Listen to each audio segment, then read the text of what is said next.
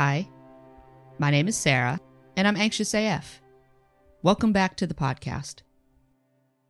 To say that the past year and a half have been hard would be quite the understatement. I know for me, I've changed in so many ways that I can't even comprehend it. The most aggressive change, I think, has been that I want to be present for my own life. For the past decade or so, I've been moving along with the waves of wherever life has taken me. Like I didn't have any control or say in what happened to me. When I got out of college, I took whatever job I could in the film and television industry.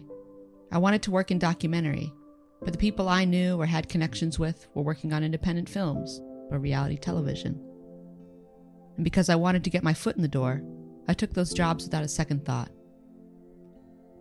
I was good at logistics and planning, so I fit in naturally as a production coordinator. I didn't necessarily want to be a paperwork person, but I knew that was what I could do, so I took those jobs. After a few years of having panic attacks and nervous breakdowns in production offices, I began to seek steady employment. It sucked having to constantly be crying on your couch, eating Ben & Jerry's, wondering how I'd be able to afford the next pint. I'd work for 2 weeks, for 12 to 15 hours a day, and then have no job for 2 months. And I'd be freaking out, wondering if I could afford to pay rent that month. One day, a friend sent me a post about a 9-to-5 job, and the concept of stability, having set hours, steady money, that screamed appealing. So I went for the interview and got the job on the spot, and I've been there ever since. COVID taught me that anything can happen, at any time. Where do you want to be? What do you want to do with the time you have left on this planet? Life is so fucking short. I'm 34 years old now, and I feel like I haven't enjoyed my life. I've been seeing a career coach, and one of the activities was imagining that I was being interviewed by a large publication 10 years from now, and I could see it. I'm at a restaurant that has a back patio. Tables facing the street. I'm thinking, LA. It's sunny out. Not too hot. Lord knows I can't handle that much heat. I'm wearing a cream-colored dress, and my legs are crossed. My hair is long, wavy, with a side part. Wearing large sunglasses and a sparkly silver clutch purse. Because I love sparkly things. And I gotta stand out. I'm getting interviewed by someone from the New York Times. A woman. Stylish.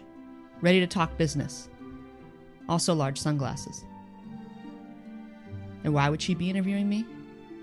Well, in this scenario, I've been running this podcast for over 10 years. And it has millions of listeners. I've been touring across the country, talking to others about their experiences with anxiety.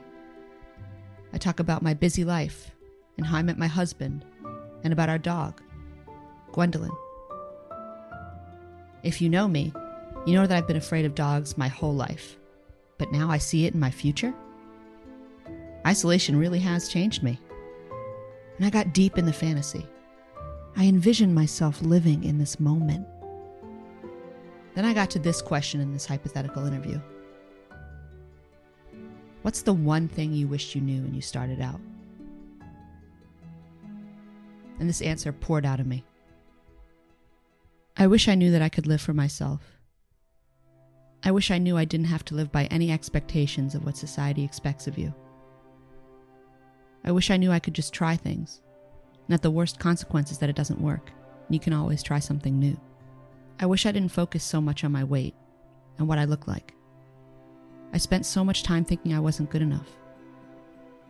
That I wasn't good enough to have a life worth living. I wish I knew that I could just ask and not wait for opportunities to come knocking on my door.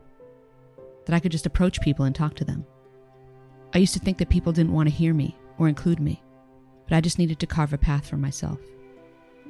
And then I got to the final question. What are you proud of?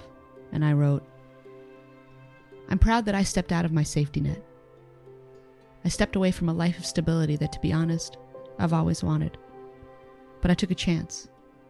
and I don't normally take chances. I weigh the pros and cons of everything.